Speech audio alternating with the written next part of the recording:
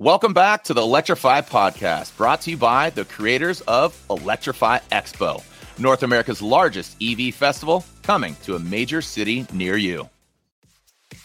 Welcome back to the Electrify Expo Podcast from the creators of Electrify Expo, America's largest e-mobility festival. Welcome back to another episode of the Electrify Expo Podcast. I am Joe Boris here as ever with Chris DeMauro. We got a lot to talk about today, man. Where do you want to start? A lot to talk about. Cybertruck.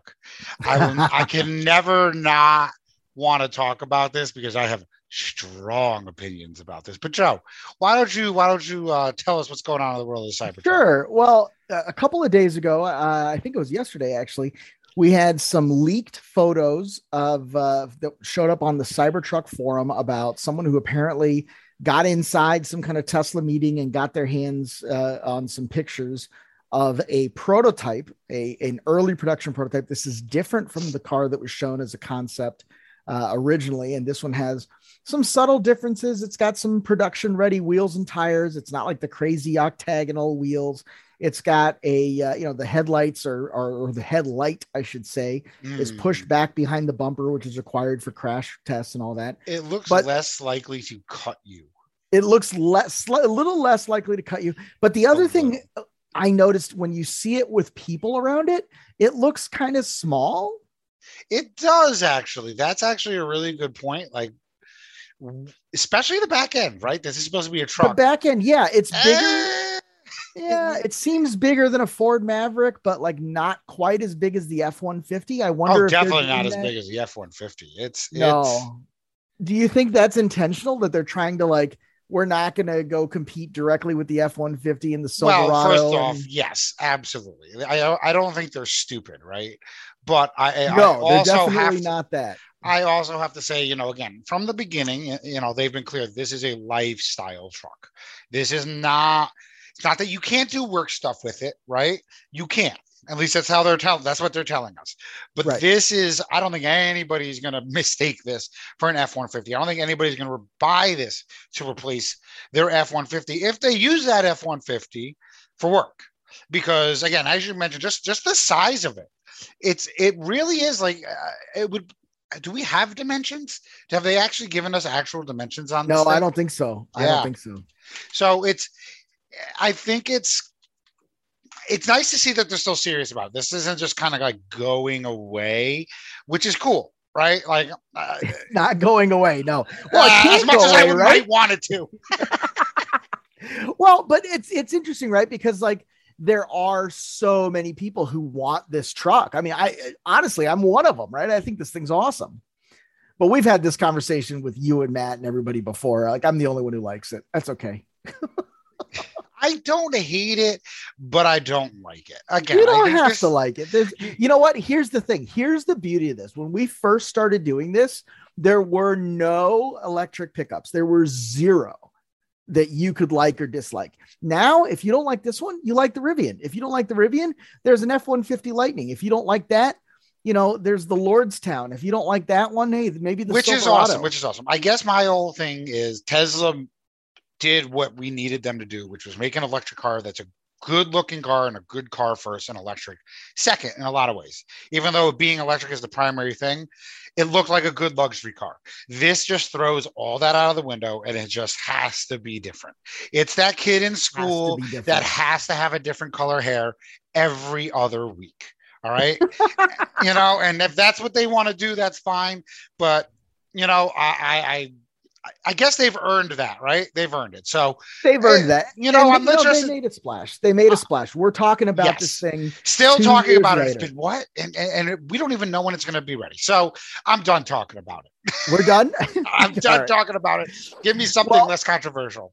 Okay. Well, how about this? I mean, this was a car that when you and I first saw it at the Electrify Expo at the live events, we were really smitten with it. This is the EV6. Oh, I love They have finally announced pricing for the base model at $33,400. Now that's with the $7,500 tax incentive, but still that's nothing. And it's rear wheel drive, close to 300 horsepower for the base model. That's a lot of car for most people. That's a That's and it looks muscle good. car. It's a good looking car. Yeah. Again, not to knock too heavily on Tesla, because at the end of the day, I still love Tesla. But compared to the Model 3, again, I looked at the Model 3 and it didn't do it for me. It didn't do like the exterior and the interior. This Kia EV6, though, I love it. I love it. If this would be the EV I would go out and buy today. This is a sharp looking car, and the colors they have it in too. I really like the matte finish on these. I think these are sharp cars. What I'm really excited about though is, the one that they showed initially, which was the GT. That's the one that's 600 horsepower, all wheel drive.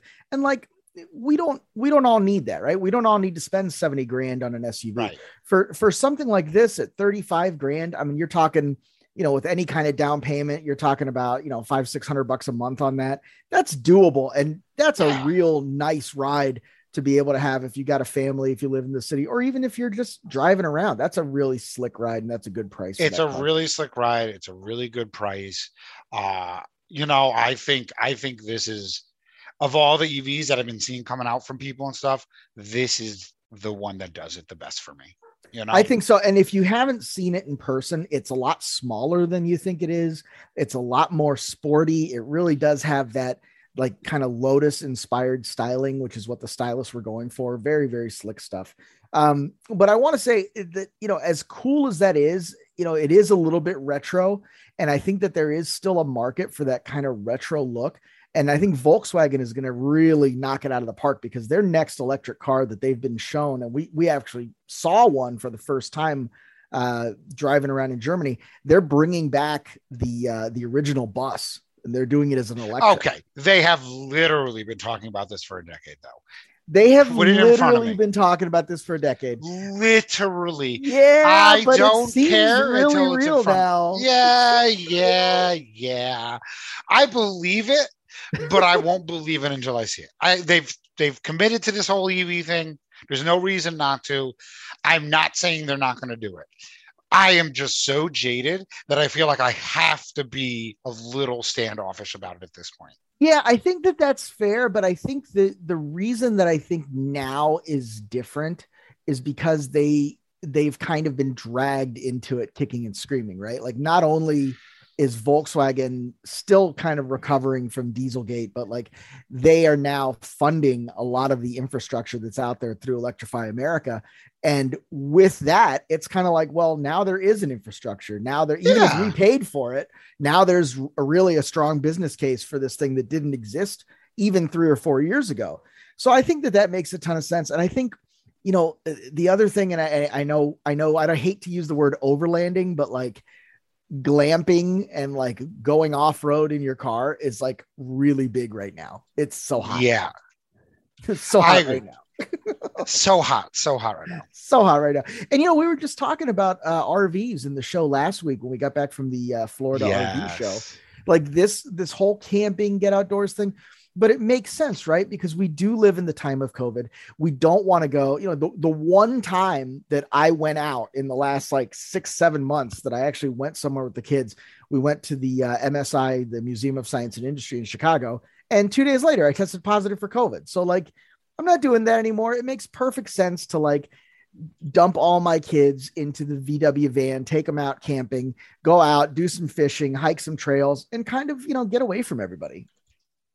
And it's a funny thing that, again, did you put it as like this COVID thing has just been around and it is influencing the way we live and stuff. But on the other hand, again, this whole EV minibus thing, it just screams to every crunchy hippie granola mom on the planet. You know what I mean? So it just makes sense. I'm really glad. Again, I totally believe they're going to do it. But if you had 3 kids and it was, okay, do I get another SUV just like every other soccer mom out there? Or do I get something that's a little fun, a little playful? I mean, it's a nice car. I think they're going to sell as many as they build. They're going to sell.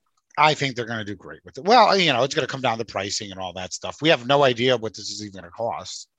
No, I'm gonna. We have no clue. Like, I'm gonna say, well, we were so wrong on the F-150. Let's be wrong again. Let's be wrong again. I'm gonna say 50 grand.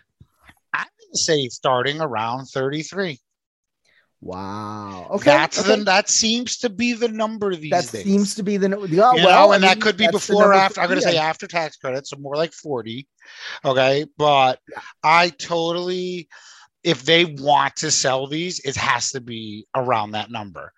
If they want to sell these in the numbers. That's what a Honda Odyssey or Toyota. Well, exactly. That's what you're going to pay for a minivan. That's what you're going to pay for a minivan. Exactly right. Which I mean, just taken out of context, that seems wild to me that minivans are that expensive, but here we are, right? 2022. I also want to wrap this up. I want to kind of bring up one last thing. This was just announced today. General Motors is putting $7 billion with a big B into Michigan and Ohio to upgrade and expand their plants. They're hiring 2,300 new jobs in Michigan to build and double their capacity for Ultium batteries. This is more than last year. This is so nice. It's so nice. It's good. Yeah. It's so nice to see, again, we're at a point where we are seeing the automakers, the legacy automakers and the new ones, and we're just full speed ahead towards the electric future. Everybody's in on it now. And it's just so reassuring, we can get into a whole thing about, capitalism and all that, but it's nice to see this. It worked. Yeah. This is a good situation. It worked. Competition arose and everybody's kind of rising to the occasion. And I'm just so encouraged by it. But not everybody is going to make it, right? Like, that's okay. That's the whole point. We don't need a billion automakers. Oh, that's true. It was cool. It was cool when we had all these specialized automakers. And I think, let me put it like this. There was an era where no new automakers were really arising. For 30, 40 years, we kind of had what we had, right? People tried, but nothing ever went anywhere. Yeah, now, I think from 1980 to 2010, I think that's exactly right. Yeah. Nothing really new came out. Nobody of import, that's not fair to say, but no big automakers, no one came and made the splash that Tesla did. And now Tesla had some brands, like you had Lexus, but that was a brand, not a new car maker. It's a brand that doesn't count. And even the brands, you have things like Saturn and Eagle and all this stuff, which were just, automakers trying to make something together or trying some kind of new. And it never even those really didn't stick, right? Yeah. But now we have actual car companies coming out of nowhere, doing the thing. And all of them won't make it, but it's so cool to be a part of this, to be literally witnessing history. Yeah. So let me ask you a question. This is not a pre-planned topic. We'll wrap on this. There's a ton of technology makers that are getting into the role of car maker. There's Apple that's been rumored for 10 years. There's Sony, which we now know what Sony has. Foxconn is building something. There's a lot of that kind of going on. Of the new people, right? Of the ones that are coming out, and I'll put Fisker in there too, because even though we've been talking about Fisker for 10, 11 years, and he's always been a part of the conversation, this is really his first new car in a while. So I'll put that in there as well. Of those, who do you think has the best chance of making it? That's a good question. Okay. So the two that I would pick would be Lucid and, oh man, what's the truck guys? The ones that are doing a really cool truck. Rivian. I think Lucid and Rivian are the two that I would put money on. And this is not financial advice, but the reason I say this, one, Rivian has all these partnerships, and even their partnerships that don't necessarily go anywhere, they've shown an ability to make partnerships, to make friends. They have a product. It's real. It's being built. So, them. And I think Lucid, because they're going after the very high end. Tesla is mid-range to high end, right? Lucid is like, no. Like, we just want your money. Okay. We just want your money. And I think they've put together a really good product. And I think, again, if they're going after that niche kind of, low end Bentley, high end, Mercedes. Yeah, you're getting an off lease Bentley or like an entry S class. Yeah, exactly. Yeah, right. And I think that is that's a solid market these days. I think you can't go wrong going after that. You can't go. I agree with that completely. I think that the only reason I would challenge that is because it's not an SUV, and sedans, with the exception of the Model S and the Model 3, sedans really don't sell, especially. But see, that's the irony of that statement here is, it's an electric sedan. So the electric sedans are selling. It's not necessarily that sedans aren't selling. I totally understand what you're saying. You're not wrong. But to me, it's that statement where it's like, okay, well, people are buying the Model X, sure, but the Tesla Model S still sells well. The Model 3 still sells well. Yeah. And those are not crossvos. Those are sedans. I'm going to give it to Rivian. I second Rivian, and I'll give it to Rivian and Sony. I think if Sony doesn't get it wrong, dude. They were the last. It's different. The Sony Vaio. What's wrong with the Vaio? It was a terrible laptop. Computer. It's terrible. It's fine. It's fine. Okay. I'm talking to you. I have strong opinions. I can't complain. Okay, I have strong opinions, and they were the last ones into the console race when it came to like Nintendo, Sega, Atari. They were the last ones in, and the day the PlayStation dropped, the original one 20 years ago, it made everything else look stupid. When Sony's car drops, if they do it, the day it drops, you're going to go, oh, this is what we were supposed to be doing. I hope you're right. I hope you're right. Okay. But all right, for the shareholders' sake, we got a show. We got a show here. All right, guys. See you next week. See you next week. The Electrify Expo podcast is brought to you by the creators of Electrify Expo, America's largest e-mobility festival featuring the hottest electrified brands and products in the e-mobility sector. The Electrify Expo is coming to 5 major cities in 2022, so be sure to subscribe and don't miss out. Thanks for listening to the Electrify podcast, brought to you by the creators of Electrify Expo. Be sure to catch full video episodes on YouTube at Electrify TV and follow along on social media for daily clips and more.